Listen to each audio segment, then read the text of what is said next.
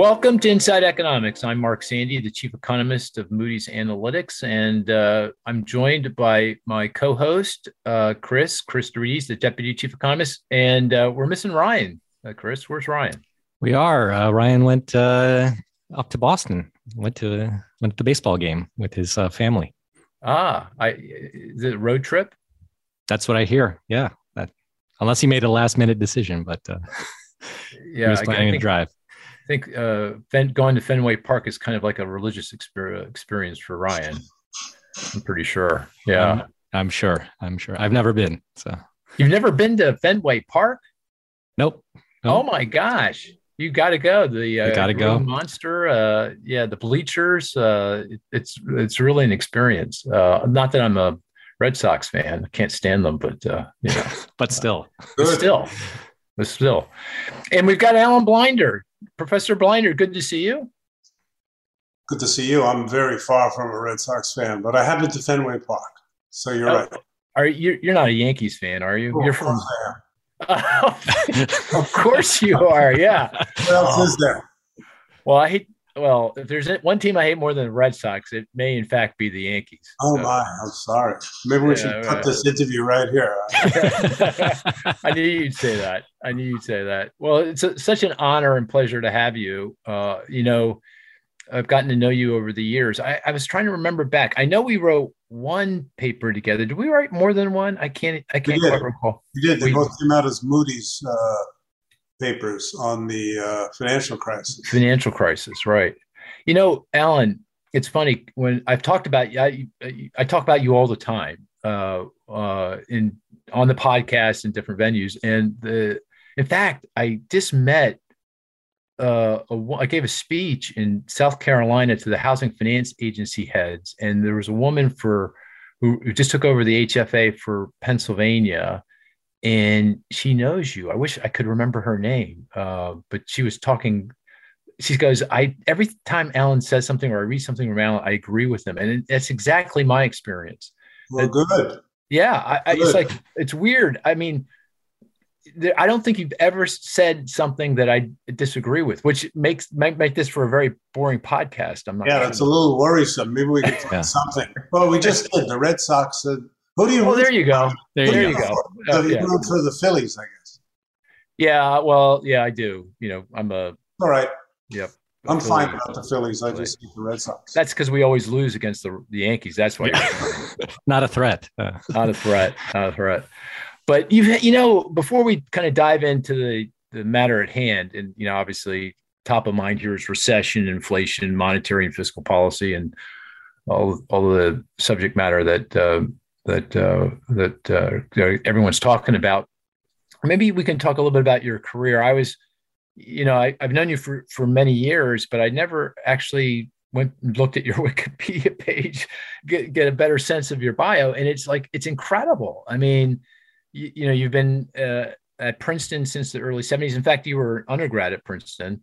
I was. And then got your PhD at MIT. And I didn't realize that Bob Solow was your advisor. Oh yes, he was, and a wonderful man.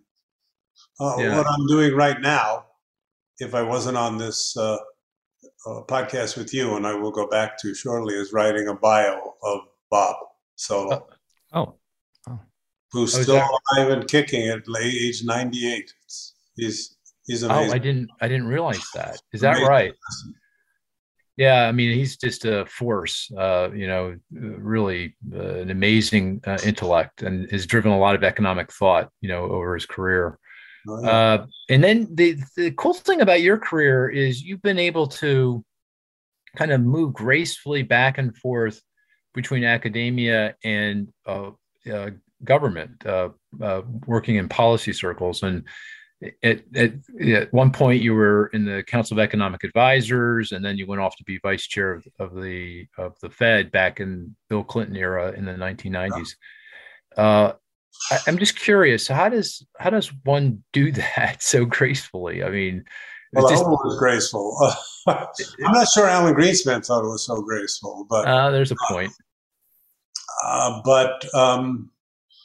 On the way in, it was kind of natural since I was involved in the Clinton campaign, in the original Clinton campaign in 1992, and a lot of people that were so involved wound up. I mean, that happens in every presidential race. The winning team winds up with White House and other positions, so that seemed kind of natural. Though I must say, I'm glad you said gracefully, but from my point of view, and I'm sure this is true of most people that enter a White House from academia, it's a different world. Young people as Fed staffers, very good, smart young people, I used to give them as part of their introductory briefing. I said, we got 3 runs over here. The short run means I needed it yesterday. The medium run means you got an hour to do this because I've got a meeting and I need the paper. The long run means you got till Friday. Right. I don't have to tell you, that is not the tempo of life in academia. So that was a gigantic adjustment. Moving back to the Fed was a little bit like moving back to academia in terms of the pace, except in terms of crisis, which you'll probably want to talk about. Right. Rare. Blissfully, the Fed moves at a kind of a stately pace and doesn't release papers until they're ready and doesn't opine on things until it's ready and thinks about it and does research. This 1 hour time frame is an unknown thing to the Fed most of the time. And then for me, then it was back to academia where what's the right way to put this? I think the thing that was the hardest adjustment to me, though it had been a little bit hard prior to my government service, was going back to Never Never Land. Academics get embroiled and interested in things that you wonder, why are they doing this sometimes? What does this have to do? I've more than once written that talking about a particular paper, that the only contact with the real world this paper makes is the title. Right. They usually have titles that sound like, oh, this is about something. And then this is going to be interesting. Yeah. Although I think I just lost patience with that after 3 years in government. Yeah. Although I get the sense, some academic departments are becoming more focused on more practical issues, seem more topical and relevant. I think there's a little bit. Yeah, I think that's right. I think there's more. And even in macroeconomics, which was probably the worst offender of this, you'll remember the various and sundry intellectual wars we had in academic economics, many of which blissfully left no trace in the real policy world. Right. The policy workers just didn't pay any attention. No, they were watching Moody's Analytics or something, not the Journal of Political Economy. Well, when you were vice chair, you actually pulled off a unicorn, I think, a soft landing for the economy.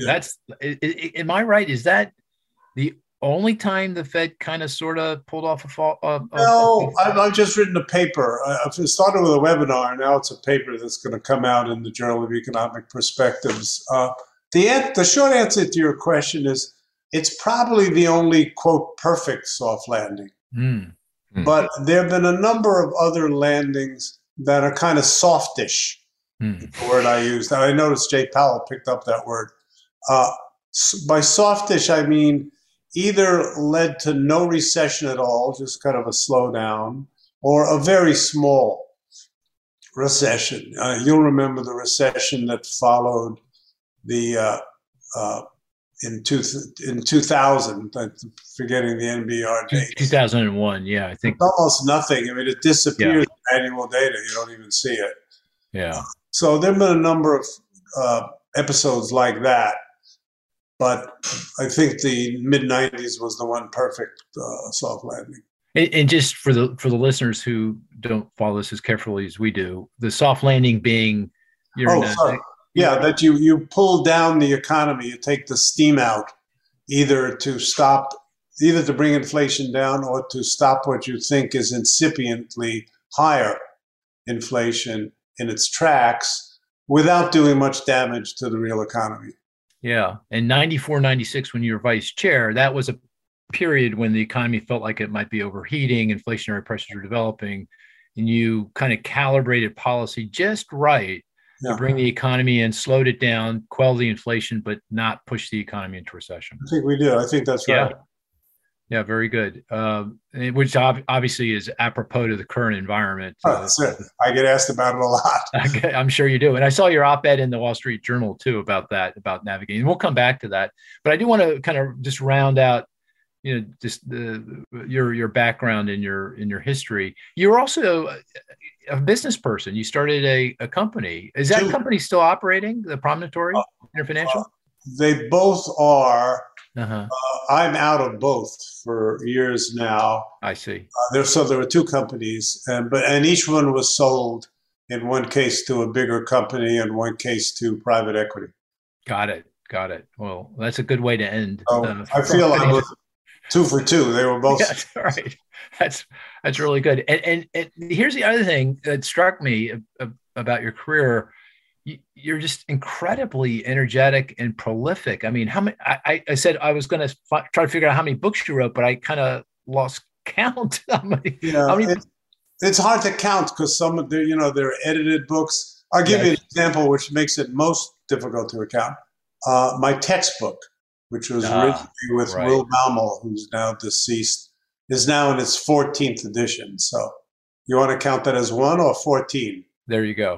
I'd count it as 14, just personally. Well, if you count it at 14, you're probably in the 35-ish. There you go. Oh, my gosh.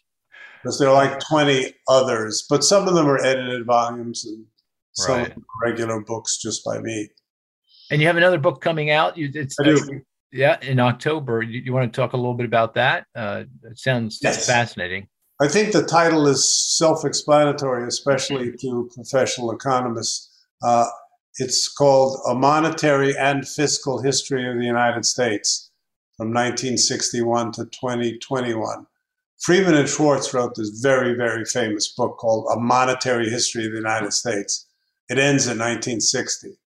So I didn't want to take issue with them. I sort of picked up after. But other than the dates, the two most important words in the title are and fiscal. You don't find discussion of fiscal policy in Friedman and Schwartz. You find a lot of it in this book of mine that's coming out in October. And that, much more than monetary policy, pulls you into the political milieu. Because, as I don't have to tell you or your listeners, fiscal policy is made in the political world. Absolutely. Not in a technocratic world. Is there one anecdote that's in the book that you would call out, something that's particularly interesting that people don't really know about, or anything? I guess so. That's a hard question. If I had been able to flip the pages before you asked it, I might do better. But one thing I thought of, and I've quoted this elsewhere, I came upon a passage. This goes back to the 60s. Okay. You were born then, right, Mark? Oh, yes, indeed, I was. Back in the late 60s, when the government was fighting the Vietnam inflation, there's a passage in the 1968, I think, so that would have been in February 68, Economic Report of the President, in which it says, get this, that battling inflation is mainly the job of fiscal policy. Really? Can you imagine anybody entertaining that thought now? Wasn't that sort of modern monetary theory, sort of? Well, maybe. I don't know what that is, but yeah, right. Okay. But I was shocked when I was looking for something, and when I came upon this, I sort of blinked and read it 3 times. That is interesting. Did maybe really say that? Yeah. Wow. But they did. What a change in thinking around that. Absolutely. Yeah. Here's another one that I thought of back in the early 70s. This you may know. Both Milton Friedman and James Tobin, who agreed on basically nothing ever, were opposed to the independence of the Federal Reserve. Really? Both, for very different reasons, thought it should be under political control. Yeah. There's another thought that you don't hear from economists. That is really surprising. Milton Friedman. Wow. In particular. Well, do you recall the logic, his logic? Yeah, Milton's was he didn't think unelected technocrats should ever have that much power in a democracy. I see. And Jim Tobin's was more that these unelected bureaucrats were not representative of what the society really wanted. They were much tighter on monetary policy and more inflation phobic and so on than he was, and then he thought the body politic. Wow, it's amazing how the general thinking around that has changed. Wow, yeah, has it ever? And I think you'd have a hard time finding more than 2 members of the American Economic Association, which has 20,000 members, that would be against the independence of the Federal Reserve now. Maybe former President Trump, maybe. Oh, he's not a member. He's okay. That's good to know. That's good to know. Maybe Peter Navarro. I don't know. Oh yeah, Peter Navarro, his former advisor. Anyway, hey, we should get down to business. Yeah. And I didn't ask you the most important question, but I don't. Maybe you don't want to give the secret sauce. Where does all that energy come from? My goodness, I mean, what is that all about? I don't know. It's inherited. My mother always told me I should work hard. Right. But I think actually, Mark, if there's a secret sauce, it's efficiency. Minimizing the wasted time, trying to get things right the first time or at least the second time, and not let yourself get distracted on a whole lot of things that are potential distractions. Keep your nose to the grindstone. I don't want to exaggerate. It's not like I spend all my waking hours working. I watch Yankee games, for example. Yeah. But I must say, I didn't when I was a young man and trying to do all of this. I didn't watch Yankee. I didn't have time to watch Yankee games. Yeah. I'm an old guy now. I feel I've earned the right to watch some Yankee games. Well, you certainly have. And what a career. But let's get down to business. The economy, recession, and before we dive in, GDP obviously came out this past week and it declined in the second quarter. Hey, Chris, can you give us a kind of a rundown on the GDP report? What's your view of it? What's your sense of it? Sure. So GDP came out yesterday on Thursday. It was a, if I have to classify or use a single word, I would say it was lousy. Lousy report. Economy did contract by negative 0.9% in the second quarter. Probably the best thing we can say about the report is that that was better than the first quarter, which was down negative 1.6%. The biggest drag in the second quarter was inventories. So that contributed or subtracted 2% from the GDP figure. So you might discount that. We've talked about that in the past on the podcast, given the volatility and the swings in the inventory cycle, especially now as we transition from goods to services. You might not read too much into that. But there were other parts of the report that were equally just troubling. Consumption growth is slowing. It's not negative, but spending is slowing relative to the first quarter. Investment was actually negative. It did contract. So fixed investment, residential investment in particular, down about 0.7%.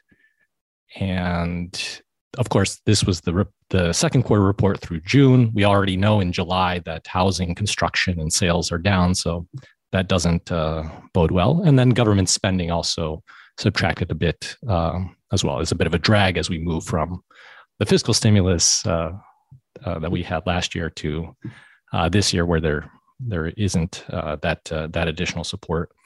Net exports was actually positive this quarter. We had, again, talked about this in the past. In the first quarter, we had a big drag from net exports. This time, we actually got a bit of a boost. Again, lots of volatility in this number, a bit perhaps subject to some revisions, so you don't want to read too much into that, but still, it is part of the overall GDP calculation. So let me stop there. Okay. Well, lousy, that's a pretty good word. Is there anything redeeming in the report? Any silver lining? Anything positive? Could have been worse. Could have been worse. Okay. I hear you. Let me answer that. Chris's answer is right. It's lousy and it could have been worse. The one redeeming factor I thought was the continued movement in the consumer away from goods and towards services. Because that initial move and the slowness to get out of it is a good share of what people are calling supply problems. Consumers stopped buying services and only wanted stuff that came in boxes. So, yeah, that makes sense. So there's this during the teeth of the pandemic, we were all sheltering in place and buying a lot of stuff. Now that things have reopened, we're traveling, we're going to restaurants, we're going to Yankee games. Some of us are, and not spending as much on stuff. And so this pivot in terms of what people are spending this money on was evident in the report. And you're saying that's a very positive thing, because a lot of the inflationary pressures we're observing now is on the good side of the economy because of the strong demand and the supply chain disruptions. And this may ease some of those pressures. Yes. A lot of people, including myself, have often been sloppy in saying there are the supply constrictions. And there were some in China when factories shut down and things like that. But for the most part, it's not that the supply went to hell. It's that the shift from goods, services to goods, all of us, there weren't fewer ships, there weren't fewer containers, there weren't fewer trucks, there weren't fewer boxes, but the demand for all those things just soared. There wasn't enough to go around. Well, let me ask you, Alan. Getting out of that will help us. That makes a lot of sense. Let me ask you, and we'll come back to inflation in just a second. But before we do, just to complete the conversation around GDP, because we had 2 consecutive quarters of negative GDP, and historically that's pegged recessions, I think, pretty well. I mean, I think it's got it exactly right since World War II, and it's a rule of thumb. It's not the arbiter is the Business Cycle Dating Committee, a group of academic economists at the National Bureau of Economic Research that look at a lot of data. But nonetheless, so you want to weigh in on this debate we've been having collectively around, did we experience a recession? I think it's a close call. I think the way things look now, I wouldn't call this a recession, although it does meet the media definition of the 2 negatives in a row. When you have an unemployment rate that's 3.6% and hasn't budged up, and jobs being created well above the replacement rate. I don't know what you guys reckon the replacement rate is, but I think 100K. Yeah, that's about what I think of it. Yeah. And instead we're getting 300 plus. Okay. It's hard to think of that as a recession. Having said all that, and this is sort of bleeds into your next question, I think a recession let's just say in the early part of next year, I don't know the exact timing, is more likely than not. And if in fact we start let me give you some hypothetical numbers. Suppose Q3 comes in +2, which is a Wall Street forecast that just popped into my. That's our forecast, about 2 for Q3. Yeah. But then we go negative in Q4 and Q1. I believe the National Bureau will look back to the 2 negative quarters and date it back there. Now, will that happen? I don't know. So that's what I meant by it's very iffy. But, right now, the tone and feel of the economy is certainly not like a recession. Yeah. I mean, when you're creating, I think in the first half of the year, on average, we created close to 500,000 jobs per month. And as you pointed out, 100K is kind of what's consistent with stable unemployment. Layoffs at record lows or pretty close, unfilled open positions at record highs. Hard to square that with the idea that we're in recession, right? Yeah, absolutely. Yeah. Okay. But you make a great point. You're saying, look, if maybe we weren't exactly in recession, but if 6-9 months down the road, we get some negative numbers again. Maybe the NBER dates it all the way back. Let me give you a concrete example that you're very familiar with.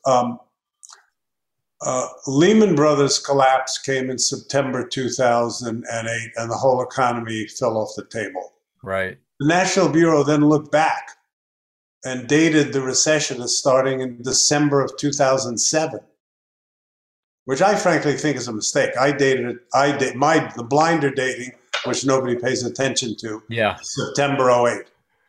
But is that right? Okay. Yeah, but the National Bureau dating is December 2007.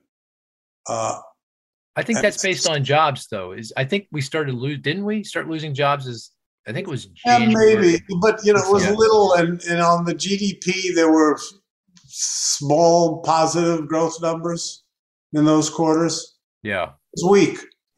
Yeah, no, it's a good point. It looked like what we used to call in the old days a growth recession. Slow growth, but not an actual recession. And then Lehman Brothers came in, boom. But they look back to December. So I could imagine something like that happening if we have a real recession. Well, it's kind of like the 2001 recession similarly, right? We had a negative, we started off, we had the collapse in the equity market, the bubble burst, and it was a little really negative, slowed. Then a positive, then a negative, right? Yeah, and then I think if we had not had 9/11, which obviously crushed the economy in that period, they might not even called it a recession. Yeah, it's possible. Yeah, possible. Yeah. Well, in terms of recession risks, I mean, the kind of the most obvious reason why we're in this predicament is this very uncomfortably high inflation that we're suffering from, and to avoid recession, that inflation has to come in here pretty quickly, I think. Otherwise, the Federal Reserve is going to continue to jack up interest rates quickly and ultimately push us in. To understand and I'm really curious where you think inflation is headed, but before we do that, I'd really like to get your diagnosis on why this high inflation, and should we have predicted this high inflation a year ago, which most people did not. I certainly did not. I certainly did not. Yeah. I was a prominent member of Team Transitory, as you may remember. We're burning our uniforms now. I've done a mea culpa. I think you've done a mea culpa. I have several mea culpas, yeah. But here's the irony, Mark, and this leads to the answer to your question. The reasoning that Team Transitory had was correct, and it's still correct. The unfortunate thing was picking transitory, the word transitory, thinking that these things would dissipate quickly. They have not dissipated quickly. So here are the four reasons for high inflation, and this is familiar to you. One is excessive demand, which I think is way overrated as a cause, but it needs to be on the list. So that's say that again. Way overrated. Okay, got it. But I wouldn't put it at 0. Yeah. So that's part of the fiscal stimulus that we had in continuing into 01, and monetary policy being laid off the mark, letting it zip along too fast. The Fed's admitted that. So that's one. Second is what we were just talking about before, about post-pandemic adjustments, frequently called supply chain disruptions, which, as I just said, is mostly a misnomer, but we all know the basic idea. Yeah. Third, the oil shock. Yeah. Which was moderate until the war in Ukraine and then got very severe, and now looks to be dissipating a bit. I'll come back to that. And then again, associated with the war in Ukraine, the food shock. So, you were mentioning my book on economic history. This, of course, evokes the 70s and 80s when we had these oil and food shocks. Oil and food shocks lead to stagflation. And that's what we're having now. Now, why do I say Team Transitory had it right, quote unquote? The supply problems will naturally, and with some help of businesses adjusting, dissipate. And I think that's happening now. But it wasn't happening 6 months ago. The oil shock looks already, knock on wood, to be dissipating, but who knows what's going to happen. Fingers crossed. In Ukraine. And ditto with the food shocks. We've got these nice sounding straws in the wind about opening the ports in the Ukraine to grain shipments, and some good reports about good harvests elsewhere in the world that may bring down grain prices. So I think the reasoning behind Team Transitory was correct, and I think it will be proven so hopefully soon. I watch every CPI report hoping, okay, this is the worst. So far, it's just been a hope, which is why Team Transitory has been so wrong. I think my rank ordering of the causes are for this high inflation are similar. I'd put, though, excess demand for the current inflation, not the inflation we were experiencing a year ago, but the current inflation, excess demand at pretty modest. Minor. That's what I said. Oh, okay. I just wanted to. Okay, then we still agree. We still agree. You're looking for a disagreement. It was. Oh, darn. Okay. It was the word I choose. I think in the popular discussion, it's being overrated. Overrated. Yeah, I'd say pretty close to not really important at this point. Yeah. I mean, I use as evidence for that, and you probably do too. We have the same unemployment rate now we had before the pandemic. Yeah. And we lived for about 2 years with unemployment rates like that with not the slightest hint of inflation. If this was being driven by excess demand, like in the Vietnam episode, yeah, I think you would see the unemployment rate going down, down, down.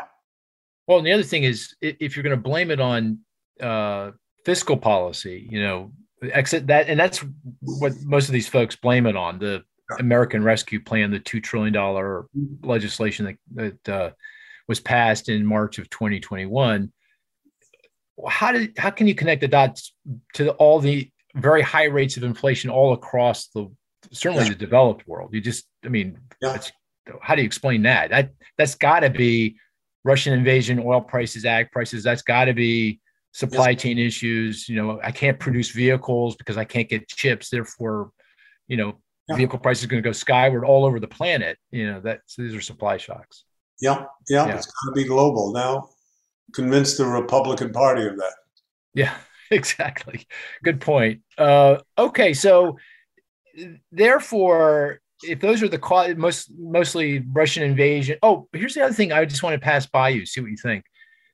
And this is the thing that really surprised me. And by the way, I don't think the high inflation we're suffering now is a surprise. What is a surprise was the pandemic and the Russian invasion. And that ultimately that created this high inflation, so it's not that we were wrong about inflation abating at this point, but we were wrong about the pandemic going away. And we were wrong about, the Russian invasion wasn't even on the radar screen. Correct. But here's the thing I want to pass by you. The thing that I think really sent this to DEFCON 1 for the Fed was the fact that the Russian invasion, the spike in oil prices, caused inflation expectations to become seemingly unanchored and tethered. And that's when the Fed said, oh my gosh, I was going to raise rates, but I was going to do it in a more, steady way. Now I got to go and jack up rates very quickly. And that really is what brought the things to where we are today and why recession risks are so high. I think there's a lot of truth to that, especially if you include in that the corollary that it started showing up in wage increases that are now, they're way below inflation, but they're well above, let's call it the steady state. If we want to go back if we think we're going to eventually go back to 2% or so inflation and 1% or so productivity increments, let's say 1.5 and 2. Then you want wage settlements at 3.5. Yeah. And not 5.5. Yeah.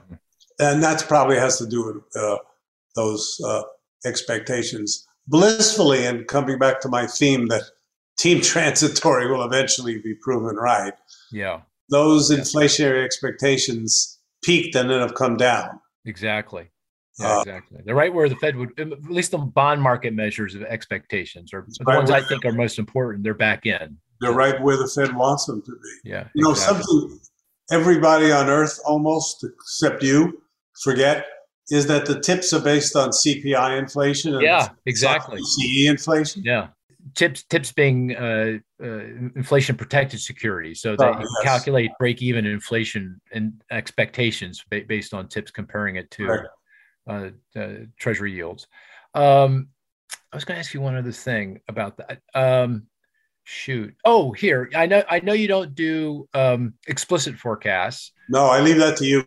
I know, but I'm sure you'd be fantastic at it. But just generally speaking, let's say we're 9% ish CPI, consumer price inflation, year over year through June. When do we sort of get back, do you think, to something that's in the kind of the Fed target range? And for CPI, that probably is as high as 2.5%. But kind of sort of when do you think that would, if everything sticks to script here? Yeah, but that's the clinker, of course. Things are not sticking to script. I can imagine let me put a footnote to that. Okay. And change your question a little. There is, as you know, a humongous, way out of historical experience spread between CPI inflation and PCE inflation right now. Mm-hmm.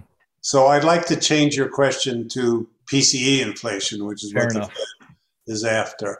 I think I could easily see us getting back to where the Fed would like that to be in the second half of next year. Oh, really? That fast? Okay. Yeah. Okay. Is that also core consumer expenditure deflator, or just the top line PCE? The top line, but that's top line. Okay. That's where your things going according to script is crucial. Yeah. So that the script there to do that is oil prices either flatlining or going down, and ditto for food prices. Great. If they keep soaring, that's not going to happen to headline. Hey, Chris, you heard Alan's forecast. How would you answer that question? When do you think the consumer expenditure deflator will be inflation be back to something consistent with the Fed target around 2%? So, given my recession odds, I probably would agree with him. Oh, there you go. Yeah, Alan, he thinks we're going into. Alan, I should have asked you. You're, and we have to come back to it, but you're not saying that's not based on a recession, right? That forecast. It's probably based on it's based on either a recession or weak, slow, growth recession. Okay, yeah. I think the odds of a recession are certainly above 50%. Oh, yeah. Okay. So, all right. I want to come back to that in just a minute, because we're going to get our recession. We are aligned. We're perfectly aligned. Yeah. Finally. Come back to that. Wait, no. We'll see if you're perfectly aligned. Okay. Yeah, we'll see. But before we go there, I want to go back to the Federal Reserve and the op-ed you wrote in the Journal. Do you think at this point the Federal Reserve is getting monetary policy right? So they raised interest rates last week, 75 basis points, 0.75 of a point. Chair Powell kind of indicated that, maybe we're going to get more rate increases, but the size of those rate increases won't be 75 basis points in all likelihood. Right. So maybe we get another 50 basis points. And if you look at market expectations and their interpretation of what Powell said and what the Fed's been saying, we get the funds rate target, which is now at 2.5%, the top end of the range, to something like 3.5%, maybe by early next year. That's kind of where monetary policy has guided things and where we are today. Does that make sense to you? Does that feel appropriate to you in the current context? It does. Okay. Here's what and by the way, journalists have been asking me for, 6 months, 8 months, where do I think the Fed is going to top out on this? And I've been saying 3.5%. I told you you're a forecaster. You are a natural forecaster. Lately, I've said 3.5 to 4. So I think it's a little bit more, but that's not a very big difference as these things go. So yeah, I think this is what I think they're going to do. Again, with the proviso of things go according to script, because there've been nothing but surprises for the last few years. I think 50 more basis points in September is very, very likely. And I think there'll be strong forward guidance on that between then and now. So on the day, everybody will be expecting 50. After that, I think the committee is going to scratch their heads and have a strong debate over whether they should just hang there for a while or do another 25 at the next meeting and watch developments. So that would put it at 3.25, and then sort of be, they're always data dependent, but there are times when you're extremely data dependent. Like this last meeting, 75, that was really not data dependent. Unless something really strange happened, right? They were doing 75. But there are times when they really are data dependent, where the chairman of the Fed comes into the last few days before the meeting and makes up his mind then and not before, depending on how the data flow looks. We could be in a position like that at the end of this year. Right. And you'd think that's probably, that path would be the best path to potentially achieve that soft-ish landing. Given that they started late, given that they started late. Not an accident that they shot in 275s, which by Fed standards is shooting the moon. Yeah. They were late. They were late. And they will catch up. Okay, so given that, let's talk about recession odds. And maybe I'll couch it this way, because we've been obviously talking about this on all these podcasts and with everybody. Everybody wants to know what your probability of recession is starting sometime in the next year. So between now and mid next year, and let's say over the next 2 years. Because interestingly enough, and I'm curious in your thinking about this, most economists, when they talk about economists, they don't about recessions. They're not thinking next quarter, next 2 quarters, even next year. They're even kind of thinking now 2 years. And that feels really weird to me, given the current environment. If we're going into recession, it feels like that's at year end, early next year, or something like that. Yes, it feels weird to me too, Mark, for that reason. And also because you're in this business, you know that 2 year ahead forecasts are worthless. Yeah. Nobody can see. You may be except for Chris's, Alan. Except for Chris's. In all fairness, yeah. You guys are pretty good at looking 3, 6, 9 months ahead, but 18, 24 months ahead, and I don't even try. So the answer to the question is, I think probably a recession starting in the fourth quarter of this year or the first quarter of next year is the most likely scenario, with a lot of variance around that forecast. Mm-hmm. Really a lot of variance. So and if a 60% chance of an NBER recession. 60? You said 60? 60. Something like that. Yeah. Chris, where do you now? What's your assessment of the probability of recession over the next year? 1 year, I'm at 60%. Oh, okay. And 2 years, I'm at 65%. 65%. Well, I'm going to ignore that other 5, Chris. That's just too far ahead. Well, here's why he does that, Alan, because we have this forecast philosophy that we don't make major changes in our forecast unless we have a high level of confidence in that change, and that subjectively is a probability of over 2/3. So he's going right up to the line. I see, right up. See how very strategic in his probability assessment. Well, I'd put them at even odds. I'm a little bit more optimistic than you guys. But that, I'll have to say, that varies, day by day, hour by hour. It's the risks here are. I'll tell you what I did. Chris was going over those second quarter GDP numbers. The one that, this was going to be our. I'm going to initiate the number guessing game since I was okay.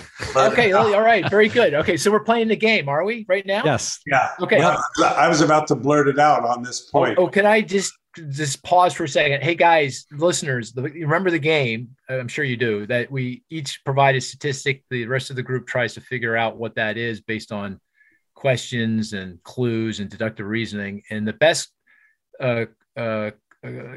statistic is one that's not so easy we all get it, and not so hard that we'll never get it. But fire away, Alan. Go ahead. What's your statistic? So mine was, which I wanted to talk about, was domestic final sales in the second quarter.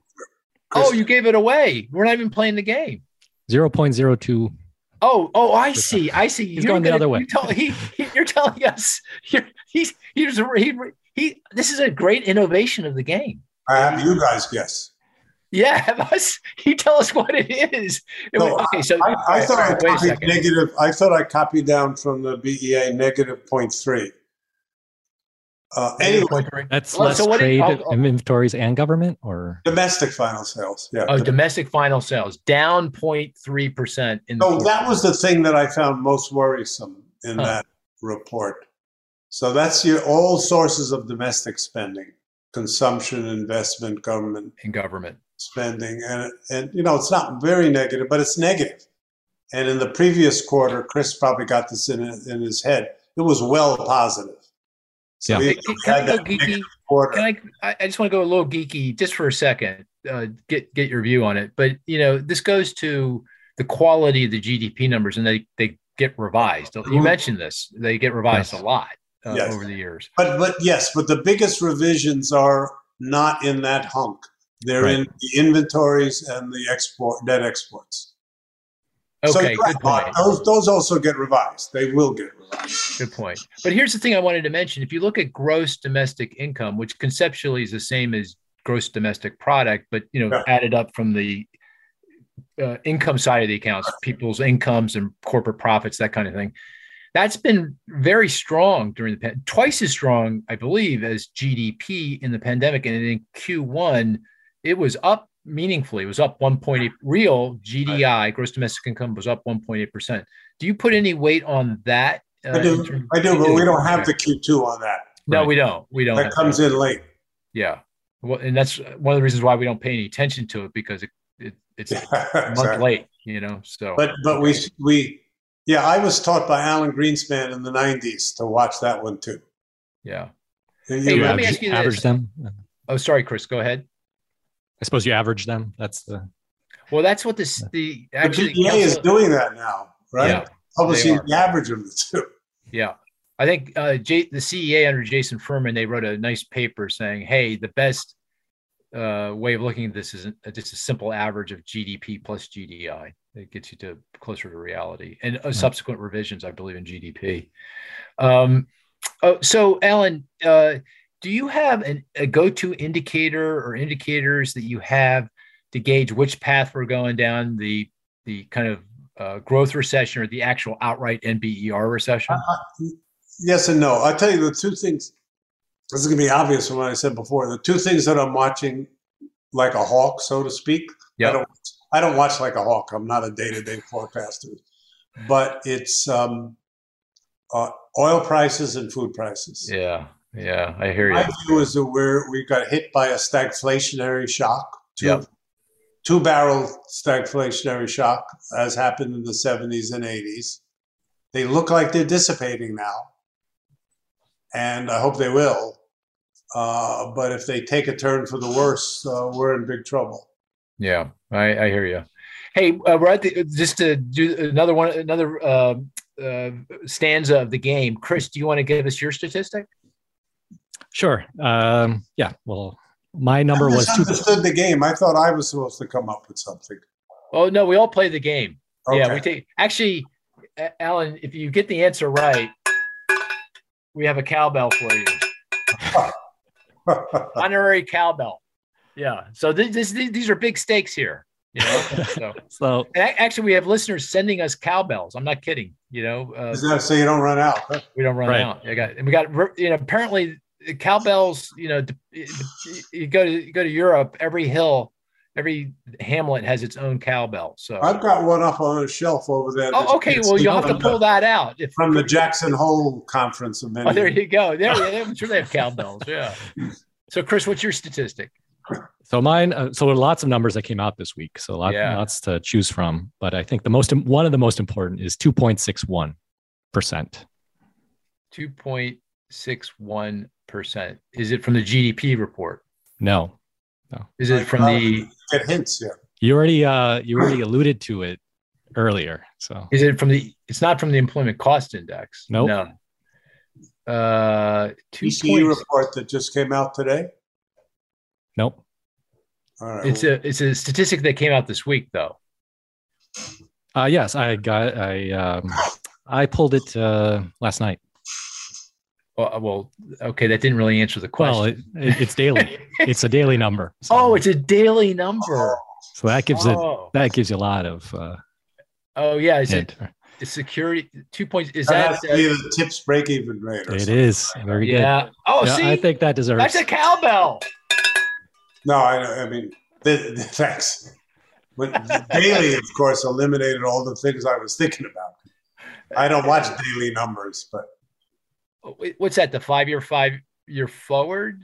No. No, that's the 5-year break evens. Is that 5-year break evens? Oh, okay. Yep. And we already mentioned the importance for Fed policy. Yeah, and as you the said, other thing I would add is that it's down from 3.6 in late March, so it is moving in the right direction. Right. Well, the 5-year break evens are the highest. It's almost right where the Fed wants it to be. Yeah. If you take 0.4 as the more historical gap between the two price indices, the Fed wants that to be 2.4. Yeah. Right. Okay. Well, that was a very good one, Chris. And Alan got it right away. Okay. I got the many hints. I'll do mine, and this might be on the hard side. So, I'm sorry about that, but is it from this week? Yeah. Okay. Yeah, it is. It is from this week. It's from two different reports. Okay. And the statistic is the same, 5.1%. 5.1%. ECI year over year? Yeah, that's very good. The employment cost index is up 5.1% year over year. That came out this morning. That's the best measure of labor compensation wage growth because it controls for the mix of industries and occupations, which can create havoc with the wage statistics. So it feels like underlying wage growth right now is about 5% ish. And as Alan, as you pointed out, for that to be where you'd want it, so it's really not adding to inflationary pressures. It's got to be something closer to 3.5. That's 2% is inflation, and then throw in some productivity growth, and you're around 3.5%. Yeah. Okay. What's the other 5.1? That came out today too. You should know this. Savings rate. Oh, is that right? Oh my gosh. I thought, Chris, way to go, man. Yeah. I don't have Ryan here today, so yeah. Yeah, that's exactly right. The saving rate fell, and this goes to all that excess savings that built up during the pandemic. And before the pandemic, the saving rate was consistently 7%. During the pandemic, because we all sheltered in place and there was a lot of government support, that obviously shot up.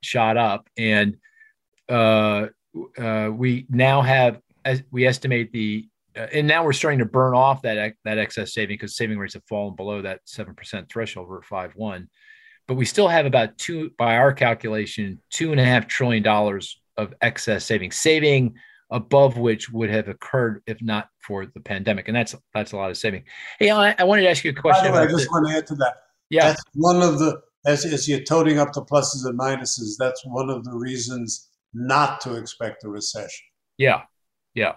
And let me ask you this question, which is, I'm just really curious if you are thinking about it the same way. It feels like consumers are not out spending with abandon. They have all this excess saving. It's sitting, a lot of it in their deposit accounts because we can see exactly how much is sitting there in their deposits. So it's cash that they could just use now, no problem. Oh, yeah. It's not like they have to sell an asset or go out and borrow any money. So they got that cash. but they don't seem to be using that to, happy days are here again, obviously, but they're just using it just enough to supplement their purchasing power as it gets hit by the high inflation.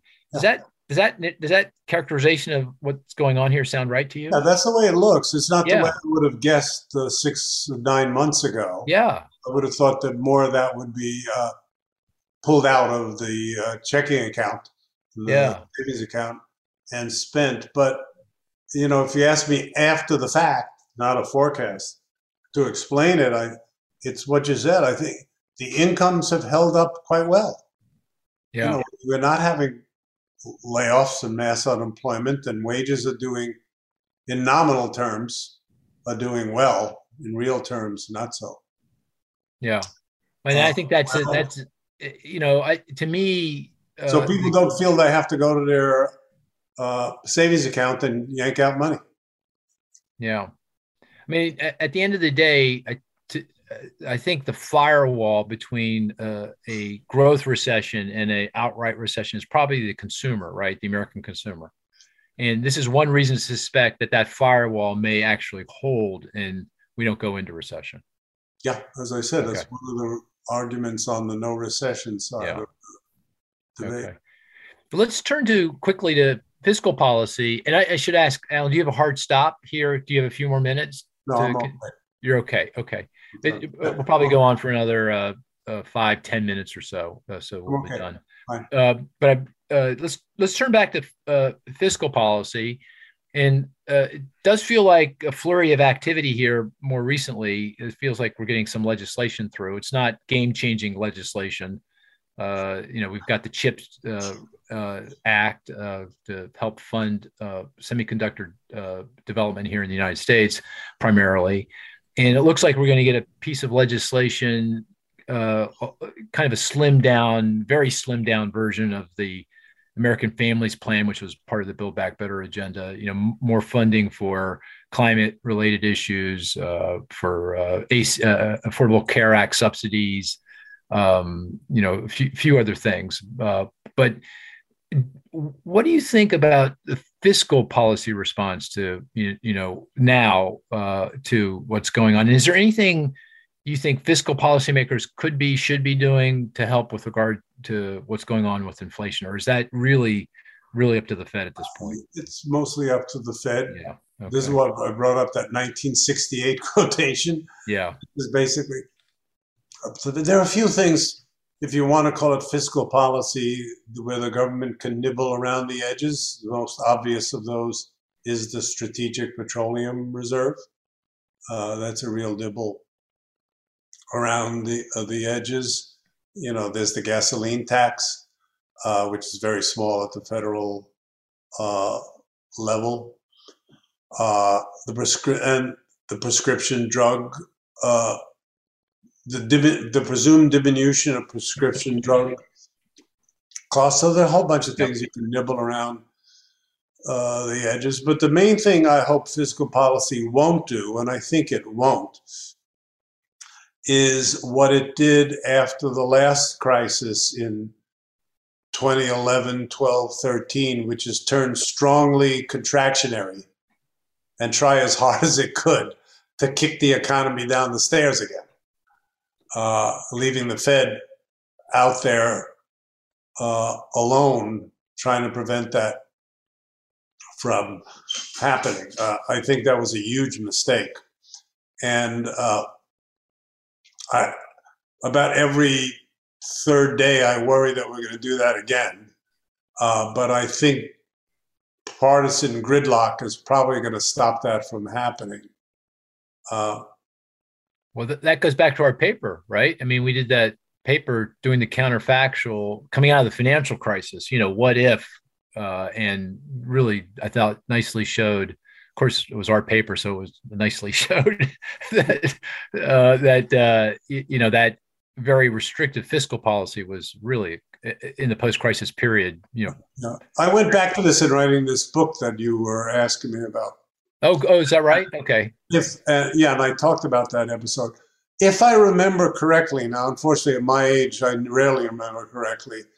I think it was a fiscal contraction that averaged 1.5% of GDP for three right. consecutive years. Yeah, sounds consecutive right. years. That's 4.5% of GDP. Yeah, I mean, that with the sign reversed is the same size as the 2009 stimulus. Yeah. And in the context of the household deleveraging that was occurring in that period, and the recapitalization of the financial system and an economy that was still weak and the unemployment rate was still high. It was amazing we grew at all. Really. It is, yeah, exactly. So, as I say, about every third day, I worry we're going to do that again. Yeah. But on the 2 out of 3 days, I think now we won't do that again. Yeah. If you were king for the day, and you didn't need to, send this through the legislative process, is there something you could do on the fiscal side that could move the dial here more meaningfully on inflation over the next year or two? Not much. Okay. I can't really think of. I say housing policy. What do you think? I mean, clearly. I think of that as a much longer run. First of all, much longer run and not mainly federal. All kinds of cities and towns and counties have very restrictive zoning regulations, which as the demand for housing goes up, just comes into price more than into quantity. But almost zero of that is federal. I argue, like a LIHTC, low income housing tax credits, that really juices up returns to affordable rental construction. And that's a program that's been in place. The infrastructure is there. You just turn a few dials and you juice that up. Mm-hmm. And you can build multifamily a little bit more quickly. You're right. It's not going to solve the problem in the next year, but maybe over the next 2, 3, 4 years, it might add more supply, have some impact. Yeah. I mean, all the things that have to do with that sector of the economy are going to be long run. Yeah. Right. Yeah. There's no slam dunk kind of, if I do this now, I'm going to get some relief by this time next year on inflation on the fiscal side. I don't. Yeah. Think okay. So. All right. So. Just checking. I didn't think so, but I was just checking. We have a way without really ridiculous agricultural subsidies to increase wheat production in the wheat and corn production in the United States quickly. Now you do have to plant and harvest, Yeah. So this is not going to need some rain and not too much rain. And so forth. It's not about to happen in the next 2 months. Yeah. Okay. Hey, I want to end our conversation with discussion around. Well, okay, let's suppose we go into recession. What do you think the nature of that recession is in terms of severity? I mean, are we looking at typical kind of garden variety, something less severe, something more severe? Do you have any sense of that? Yeah, I would think